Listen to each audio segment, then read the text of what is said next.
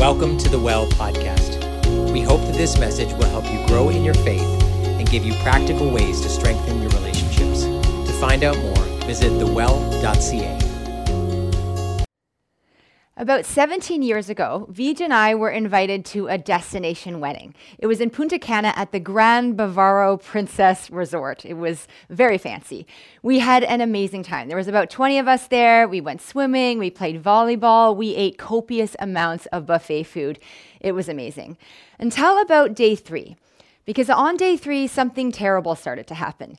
People began to vomit. There was a gastrointestinal virus that was sweeping across the Dominican at that time, and most of the wedding party got it. In fact, even the bride got it, poor thing. But the good news was that by day 7, when it was time for us to actually have the wedding, most people were feeling better.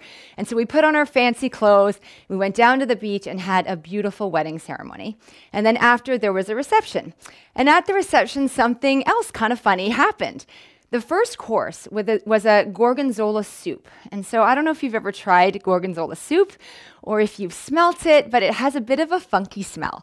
And so when we smelled it coming in, we were like, what is that? It actually smelled like the thing that had been coming out of our mouths all week. And we were like, no, I cannot eat that.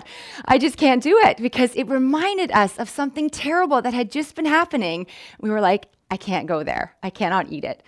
You know, this is kind of a funny example of something that happens to us in our lives in a much more profound way. And so I'm going to tell you 2 other stories about this sort of thing happening. So I'm a supply teacher. Many of you know that. I am regularly called to teach in a class where I don't know the kids, in a subject that I have never studied, and the kids usually don't really want me there. You probably remember times when you were in grade school or high school and you tortured your supply teachers. Well, that's what I do. I've actually chosen this. I'm not complaining. It works very well for me, and I love being with the kids. So it's a good job for me, but there are days that are quite difficult. And this one day, I was teaching grade 8, and there was a boy who was acting out, and so I called him out just to correct him, and he was distracting everyone, so I was trying to get the class in order. Well, he decided to make a joke, and then someone else made a joke, and pretty soon the entire class was laughing at me. Well, I just froze. I felt completely paralyzed. My tongue was like stuck to the roof of my mouth. I could not form a word. My brain turned to mush. I couldn't think of anything to say. I did not know what to do. I felt totally paralyzed. My face went red. The kids laughed for a little bit. Finally, they calmed down, and I think I said something about sending the kid to the office and got the class back in control, but it was not very pretty. The class ended, and I sent them out, and instantly I thought of 3 brilliant ways that I could have handled that situation. I actually thought of 4 ways, but the 4th one might have got me fired. Anyways, I knew what I was doing. I knew how to handle those kids, but for some reason, I totally got stuck, and I could not move forward. Another situation happened when I was probably in my 30s, and a really good friend of mine came to me and said she wanted me to work on a few things in our friendship. And that's something you have to do. When you're friends with people and you hurt each other or you have things that bother each other, you need to talk about it, and your friendship can get better. So she told me those things, and it was quite a lot of things, and she had bottled them up for a couple years, so maybe she should have been a little bit, slower at telling me. It was kind of a lot at once, but these were all things that were small things, and they were true. They were faults of mine, things that if I changed, I would probably become a better friend. But again, I was totally frozen. I felt absolutely crushed. I cried and cried, and I could not move past that conversation. In fact, it took me 2 years before I could even talk to her about it. And then I wrote a letter because I didn't want to face her face to face about it. And we're still friends, but not at the same level that we were before. And I could have just changed those things and our friendship would have grown. But I didn't. Why couldn't I? Why did I get stuck? Well, the reason that I got stuck in both of those situations were because what was happening in the present reminded me of something terrible that had happened in the past. So the first one, when I was teaching grade 8, reminded me of when I was in grade 3, and I was sitting at a table with a group of kids, and I had brought a lunch with figs in it, and there was a girl there who didn't like me, and I guess she didn't like figs either, because she told everyone around the table, she whispered in their ears and she said, "Figs are for pigs." And then she came to me and whispered in my ear, "Figs are for pigs." Well, to a grade 3 girl, that's one of the worst insults you could ever say to her. And so again, I was totally crushed. I was mortified. I was paralyzed. I had no comeback. I was 8 years old. I did not know what to say as the whole class laughed at me. So that's what happened. When I was teaching that grade 8 class, I was reminded of that story, and I felt like that little child again, hurting from those people laughing at me. And then with that situation with my friend, it reminded me of a time in high school where, again, they wouldn't let me, someone didn't want me to eat with them at lunch. I had nowhere to sit. There was no place for me to join in the cafeteria because some girls had said they didn't want me to sit with them. So I ended up eating in the bathroom. That is a low point in your high school career if you ever have to eat in the bathroom. It's pretty sad. So I felt so rejected by those girls in the cafeteria. And then when my friend told me those things, again, it reminded me of that, and I was brought back to that feeling of rejection. So why am I telling you all of this? Well, we're in the middle of a series called Breakthrough, Unhindered, Unstuck, and Unbelievable Freedom. And we've been talking about how we can get stuck if we believe lies. We can get stuck because we don't understand our true identity. And we can be hindered by some, family background stuff, some patterns that were unhealthy. And I'm going to talk to you today about how we can also get stuck if we have past wounds in our lives that have never been allowed to heal. When we have unhealed emotional wounds from our past, we can get stuck in the present. Now, I'm sure I'm not the only one who has experienced this. I bet you're probably thinking of some situations where you have experienced this as well, or maybe you've seen it in other people. You might have actually heard of the word triggered. We often use that word to describe a situation where someone's gone through a trauma and it happened in the past, but something today reminds them of it, and they are triggered to feel all of the same negative emotions that they felt at the time of the trauma. Like, for example, someone who has PTSD from the war. Maybe they experienced terrible things in the war, and then today a sound or even a smell that reminds them of that moment will take them back to all of the fears that they had at that time, even though they're safe in the present. Or another example would be, a person who hears a word or perceives an emotion in someone else that reminds them of their childhood abuser. And in the present time, they feel that fear again that they used to feel when they were young. So that's what the word trigger kind of means. And often we're triggered by traumatic situations.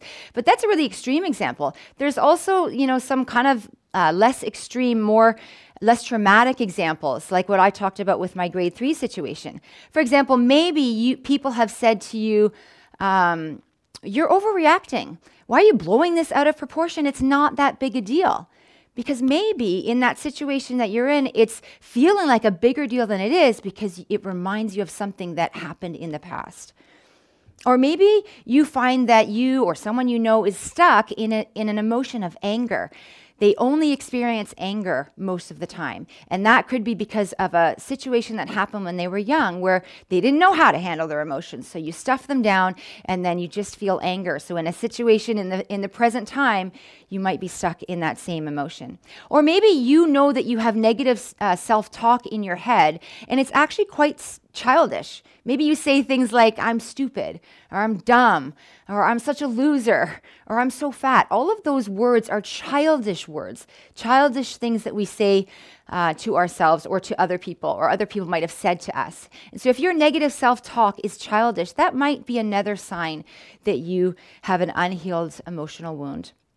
Maybe in this series, you've actually been really trying to dislodge some of the lies that you know that you've believed, but you can't. You feel like you know what the truth is, but you can't stop acting and believing in a lie. And that could also be a sign that there's a wound where that lie first came in that has not been healed. Or maybe you've noticed this. Maybe every time you go back to your family of origin for a Christmas meal or Thanksgiving or Easter, and you're all together, maybe you find that you kind of revert back to your teenage attitudes and behaviors with your family. And that could be because of an unhealed wound. Maybe the same fights keep happening over again because you've never really healed from something that happened from when you were young. When our present situation reminds us of a past wounding that never healed, sometimes we get stuck. So I want you to just take a minute and look at these questions that I'm going to put up and just think about, maybe this has happened to you. Think about each of these questions, or maybe you have a different situation where in the present you're reminded of something that happened that hasn't been healed when you were younger.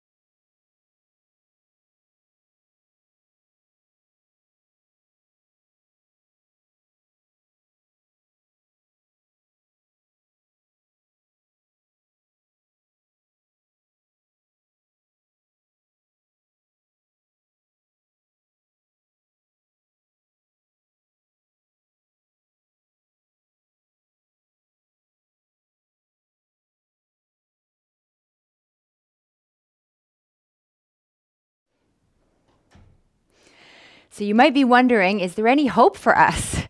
Can we actually be healed of these emotional wounds? You know, when Jesus was on earth, for sure he healed. There's no doubt that he could heal the blind, the sick, the lame. He was healing physical things all the time, but can he heal emotional wounds as well? Isn't the Bible pretty much silent on emotional wounds? Can God actually help us? Well, yes, he can. And we're going to look at a passage where he promises that he will heal us. In fact, it's a passage that Isaiah wrote back in the Old Testament. And then when Jesus came to earth and he spoke for the first time in the synagogue, he picked up this passage and basically spoke it as saying, "This is why I came to earth, was to do these things." So take a listen to the passage. The Spirit of the Sovereign Lord is on me, because the Lord has anointed me to proclaim good news to the poor. He has sent me to bind up the brokenhearted, to proclaim freedom for the captives, and release from darkness for the prisoners, to proclaim the year of the Lord's favor and the day of vengeance of our God, to comfort all who mourn, and provide for those who grieve in Zion, to bestow on them a crown of beauty instead of ashes, the oil of joy instead of mourning, and a garment of praise instead of a spirit of despair. They will be called oaks of righteousness, a planting of the Lord, for the display of his splendor. They will rebuild the ancient ruins and restore the places long devastated. They will renew the ruined cities that have been devastated for generations. Instead of your shame, you will receive a double portion, and instead of disgrace, you will rejoice in your inheritance. And so you inherit a double portion in your land, and everlasting joy will be yours.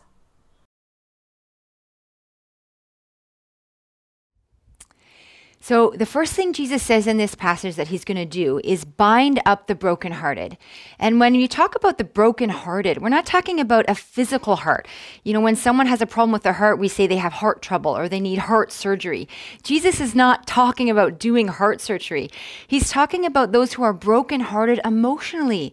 We become brokenhearted when we've lost a loved one to death, or when we have lost a relationship, or maybe we've lost a dream and our hearts are broken that dream will never come true. Well, this says that Jesus came to bind up, to heal our broken hearts, our emotions. Next, it says that he promises to give freedom for the captives and release from darkness the prisoners. And when I was a kid, I thought this just meant like getting out of jail. I thought that Jesus was going to free everyone from jail. You know, like in Monopoly, that get out of jail free card. I thought Jesus had a whole bunch of those to pass out. And you know, Jesus can free people from jail. In fact, Paul was released from jail miraculously, and there are other people who have been freed from jail miraculously. But when Jesus was on earth, we don't see him setting people free from jail. In fact, his cousin John was imprisoned, and Jesus did not set him free. I think in this passage, Jesus is not talking about physical jails. I think he's talking about things in our lives that hold us back, that imprison us. Things like we've been talking about in this series, like lies. And I think that includes things from our past that might stop us and hold us back from what we're meant to do in the present. Like, for example, you know that you want to commit to this relationship. You really love this person, but you can't because when you were young, you were bullied so often that you decided that people could not be trusted and that no one would ever love you. So even though you know you want to commit to this person, you just can't because of a past wound. Jesus said that he is going to set us free from unhealed wounds that hold us back from those things that imprison us. In the passage, he also says he's going to comfort those who mourn. Again, he's talking specifically about emotions and tending to our sadness and our grief and our depression. He's not saying he's going to come and scold us for not being grateful enough or tell us to stop complaining and to just get over it. No, he's going to comfort us, sit with us, put his arm around us and grieve with us and enter into our pain. That's what this promise is. Jesus came to comfort us in our grief and sadness and depression. Next, it says he's going to bestow a crown of beauty instead of ashes. What is he talking about here? What does ashes mean? Well, in the Bible times, people would actually put real ashes on their heads. They would do it for two reasons. One is because they're mourning the death of a loved one. And the other reason was like a sign of shame or debasement, like they're humbling themselves before God because they know that they've been living in a wrong way and they want to change. So they would put ashes on their head as a sign of humility or shame. Well, Jesus says that he has come to remove those ashes and to replace them with a crown of beauty. You know, sometimes we wear those ashes even if we're not guilty. Like I wore those ashes on my head for many years because of what was said to me in grade 3 and again in grade 9. I wore those because someone else told me to wear them. And I needed Jesus to come and remove those and to give me instead a crown of beauty. Jesus came to heal our shame and to replace it with a crown of beauty. Next, he says that he's going to give us joy instead of mourning and praise instead of a spirit of despair. And this is more than comfort. He's not just going to comfort us in our sadness and our grief, but he's going to turn it into joy. And you know, growing up in the church, I used to think that when we talked about the joy of the Lord, it was always having to do with how he died on the cross for our sins and forgave us. But if you look in this passage, it doesn't say anything about Jesus dying on the cross or forgiving us from the things that we do wrong. He's turning our grief and our own sadness into joy. He's not talking about, yes, we should be joyful that Jesus died for us and saved us. But in this case, I believe he's talking about turning things that have made us sad, that have hurt us, into joy, turning them completely around by healing them. And this is a kind of joy that makes us sing, like it says, praise instead of a spirit of despair, the kind of joy that will make us want to sing. He came to trade our despair for joy. These are the things that Jesus promised that he came to earth to do. So of course, there is hope for us. This passage is so clear. He came not just to heal our physical ailments, but our emotional wounds as well. And this is what we need him to do so that we won't be stuck in the present because of our past wounds. So let's just come back for a moment to how our wounds cause us to get stuck. And I want to give you two ways that our wounds cause us to get stuck. And the first is what psychologists call the inner child. When an emotional wound is not addressed, something that happens when we're young, and it's never healed and taken care of, then part of us gets stuck there in that moment, emotionally. Our brains are hardwired to retain emotional events. Any event that has a lot of emotion around it, our brains will actually have a heightened sense of what's going on, and they will record in our memory the sounds, the smells, the tastes, anything else that's going on will be recorded with that memory. And what happens is part of us gets kind of stuck emotionally in that spot, in that part of our timeline. And what psychologists call it is the inner child. Dr. Stephen Diamond describes this like this. He says, the inner child holds our accumulated childhood hurts, traumas, fears, and angers. Our inner child holds happy things as well, but also these things. Grown-ups are convinced that they have successfully outgrown, jettisoned, and left this child behind and its emotional baggage. But this is far from the truth. Adults are unwittingly being constantly influenced or covertly controlled by this unconscious inner child.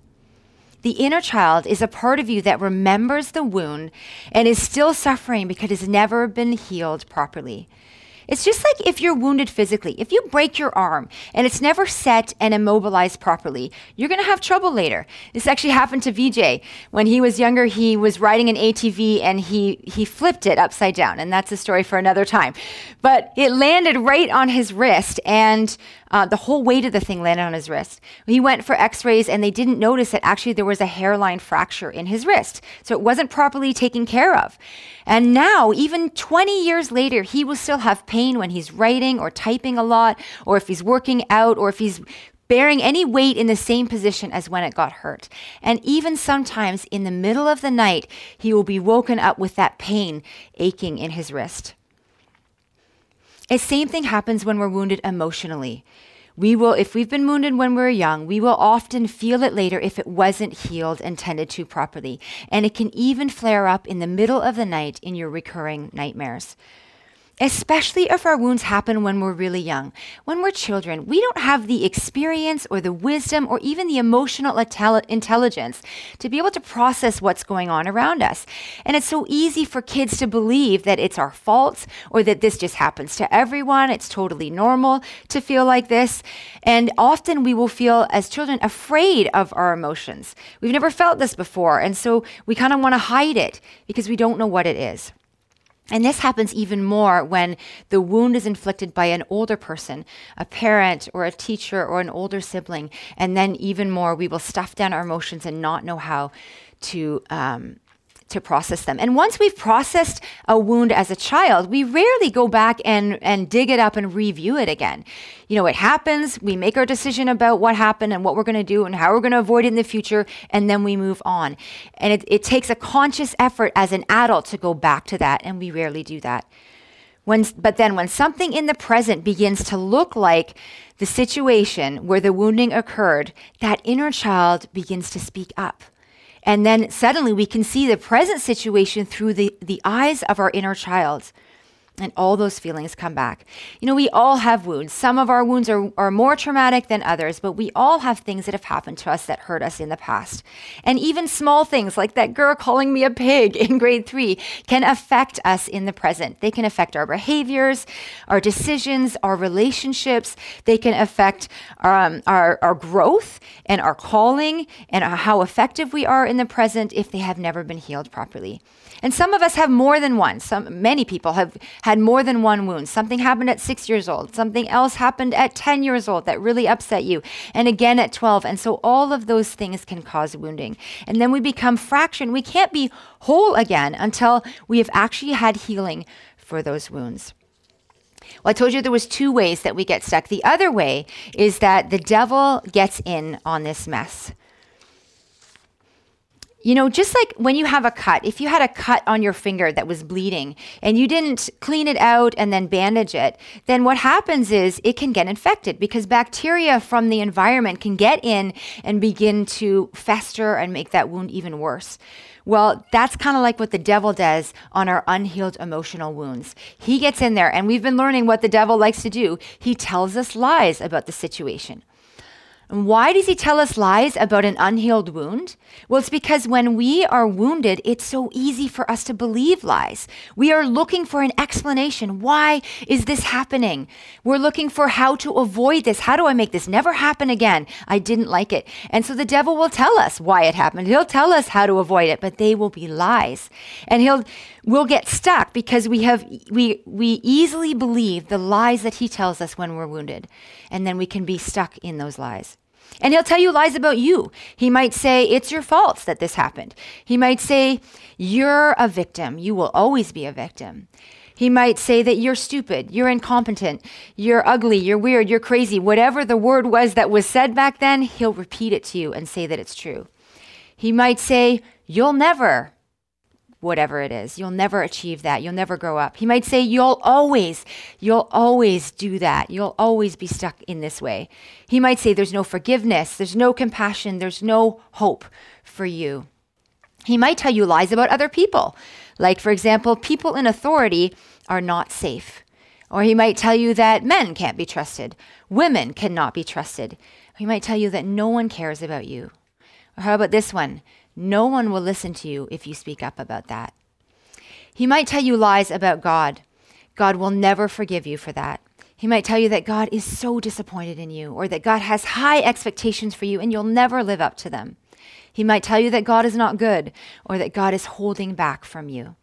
And when we believe that lie, we begin to live out of it. We make decisions out of it, and we behave as if it's true.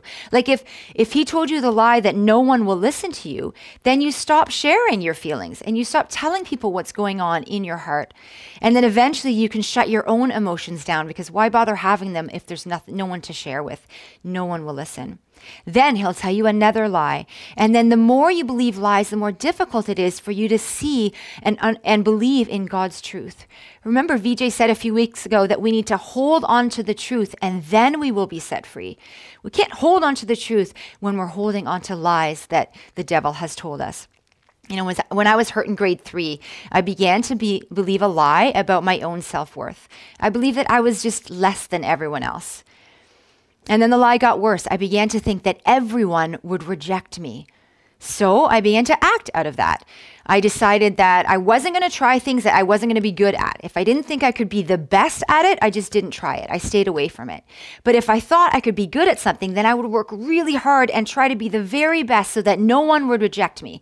Because if I was the best, then no one would reject me. And I had this weight of pressure on me to try to always achieve and become better. All because I was so afraid of rejection. And that was a heavy weight for me to carry. It was not good for me. It was also hard on a lot of my relationships. It was not helpful for my friendships. And even in my dreams, the devil would tell me more lies. I would have dreams about people who I knew loved me, rejecting me. And those were how the devil was showing up in my nightmares. So what do we do? How do we actually access Jesus' healing? If Jesus has promised to heal us from these deep emotional wounds, how do we get that? How come there's so many Christians who are kind of like walking around wounded when Jesus has said, I will heal this? Well, the reason is because Jesus doesn't just barge into our lives and make us get healed. He doesn't come in unless we invite him to do it. The Bible says that he stands at the door and knocks, and that he waits for us to open the door. He's such a gentleman. He won't just barge in and make us tell us about our deepest, darkest moments. And it's not easy. It's not easy to actually invite him in and talk about the times in our lives that were so difficult. And I'm not talking about reliving them. Jesus doesn't want us to go back and be re-traumatized. He just wants to take an honest look at what happened and how we can heal that and what lies might have come in.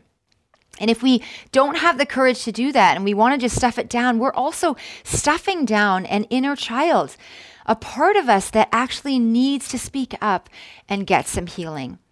But if we can have the courage to let Jesus in a safe place today where we're not in danger and the lover of our souls is by our sides, the one who has gone through more suffering than you could even imagine, then we can be brave and face those dark moments and get the healing that we need. So a good way to start is to actually look back in your life and take kind of an inventory of what are all the traumatic or difficult things, what are the hard times that you've been through, and just kind of list them and write them down and then begin to work through them. And so this week in the blog, I'm going to give you a different exercise every day for you to begin to work through some of those past wounds. Also, you could choose to come for renewal prayer. We have a ministry at our church called Renewal Prayer, and you can come and meet with 2 other people who will pray with you and invite Jesus in to heal some of these situations together. And it's amazing how Jesus is able to connect with and heal the parts of you that have been hurt like that, your inner child. So you can book an appointment with your site pastor for Renewal Prayer if you want to pray with someone. You can also do this with Christian friends, and in the blog, I will have an exercise to help you with that as well. You know, Jesus said in the Bible that he's always with us, even to the end. And we usually think of that as like he's going to be with us in the future. But he was actually with us in the past. He's been there for your whole life. He was there when you were wounded as well. And so I want you to just take a minute and listen to this song that talks about how Jesus has been with us for our whole lives, always there for us.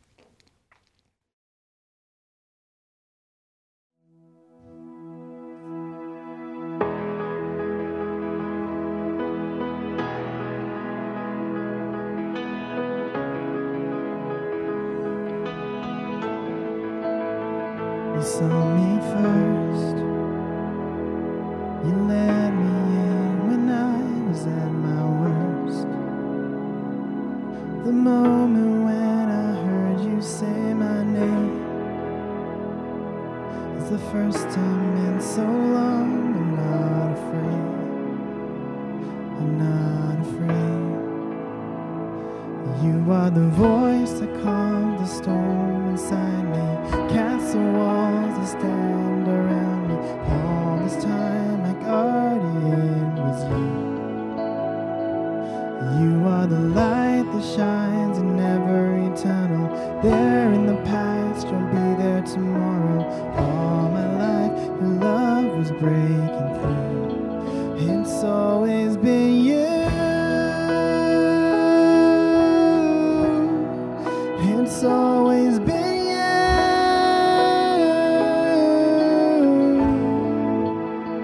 my northern star.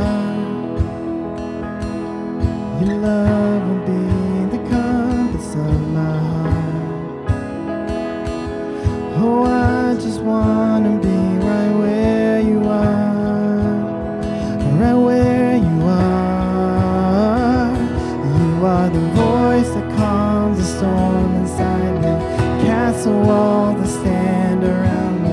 All the time my guardian was you. You are the light that shines and never eternal. There in the past, you'll be there tomorrow. All my life, your love was breaking through. It's always been you.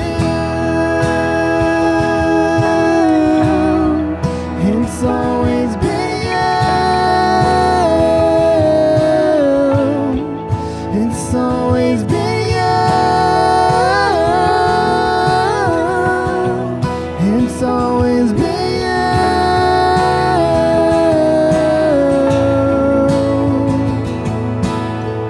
You stayed with me in the fire. It was you. It was always you who pulled me out of the water. It was you. It was always you who carried me on their shoulders. It was you. I know it's you.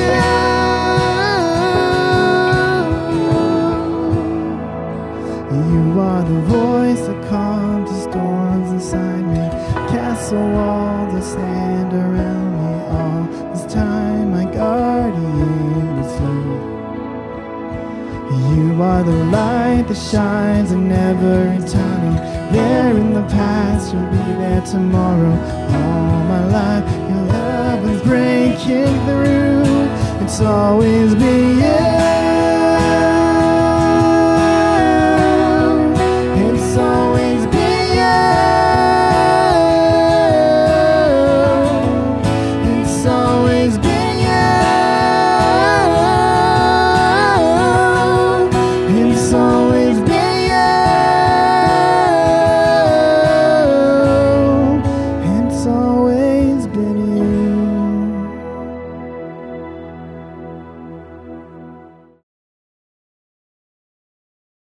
So Jesus has been there for your whole life.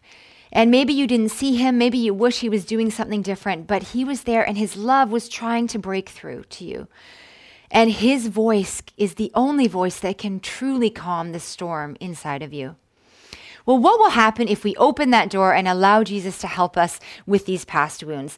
The passage that we read earlier, Isaiah 61, says that we will become oaks of righteousness, strong trees of righteousness, that we will have freedom, that we will be released from things that have held us back, that we will have crowns of beauty, that we will have joy, that the shame and the ashes and the disgrace that we've been wearing, they will be removed. There'll be no shame and no more disgrace. And these aren't just figurative words. These are truths. These are things that we can actually have and enjoy.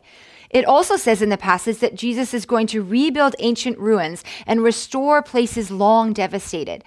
And I don't think he's talking about physical ruins. When Jesus was on earth, we don't see him rebuilding ruins and refurbishing the temple. In fact, he trashed the temple one day. I think what he's talking about are ruins that are not physical, but emotional. Things that have happened to us, deep buried emotions that need to come to the surface so that they can actually heal. Jesus promises that he will restore devastated parts of us, like our inner child, and rebuild on a healed foundation.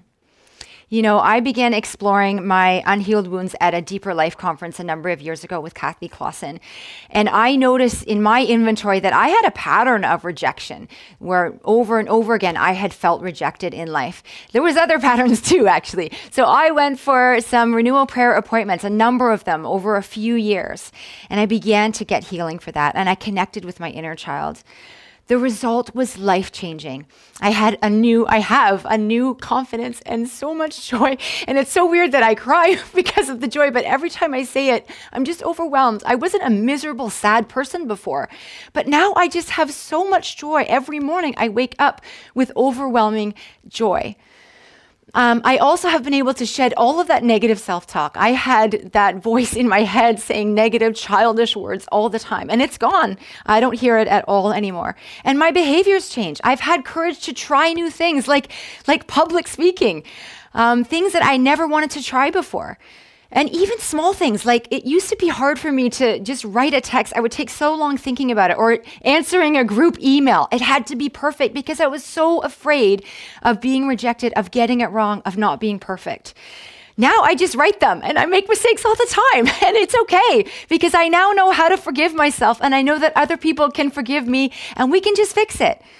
I also used to have trouble making simple decisions. Someone said about me that I would second guess my second guesses, because if I made a wrong decision, maybe God would reject me. I was so afraid of getting it wrong.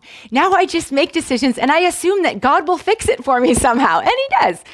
And it's not perfect, and it doesn't have to be, because I'm not afraid of rejection anymore. And this freedom is amazing, and I want it for you.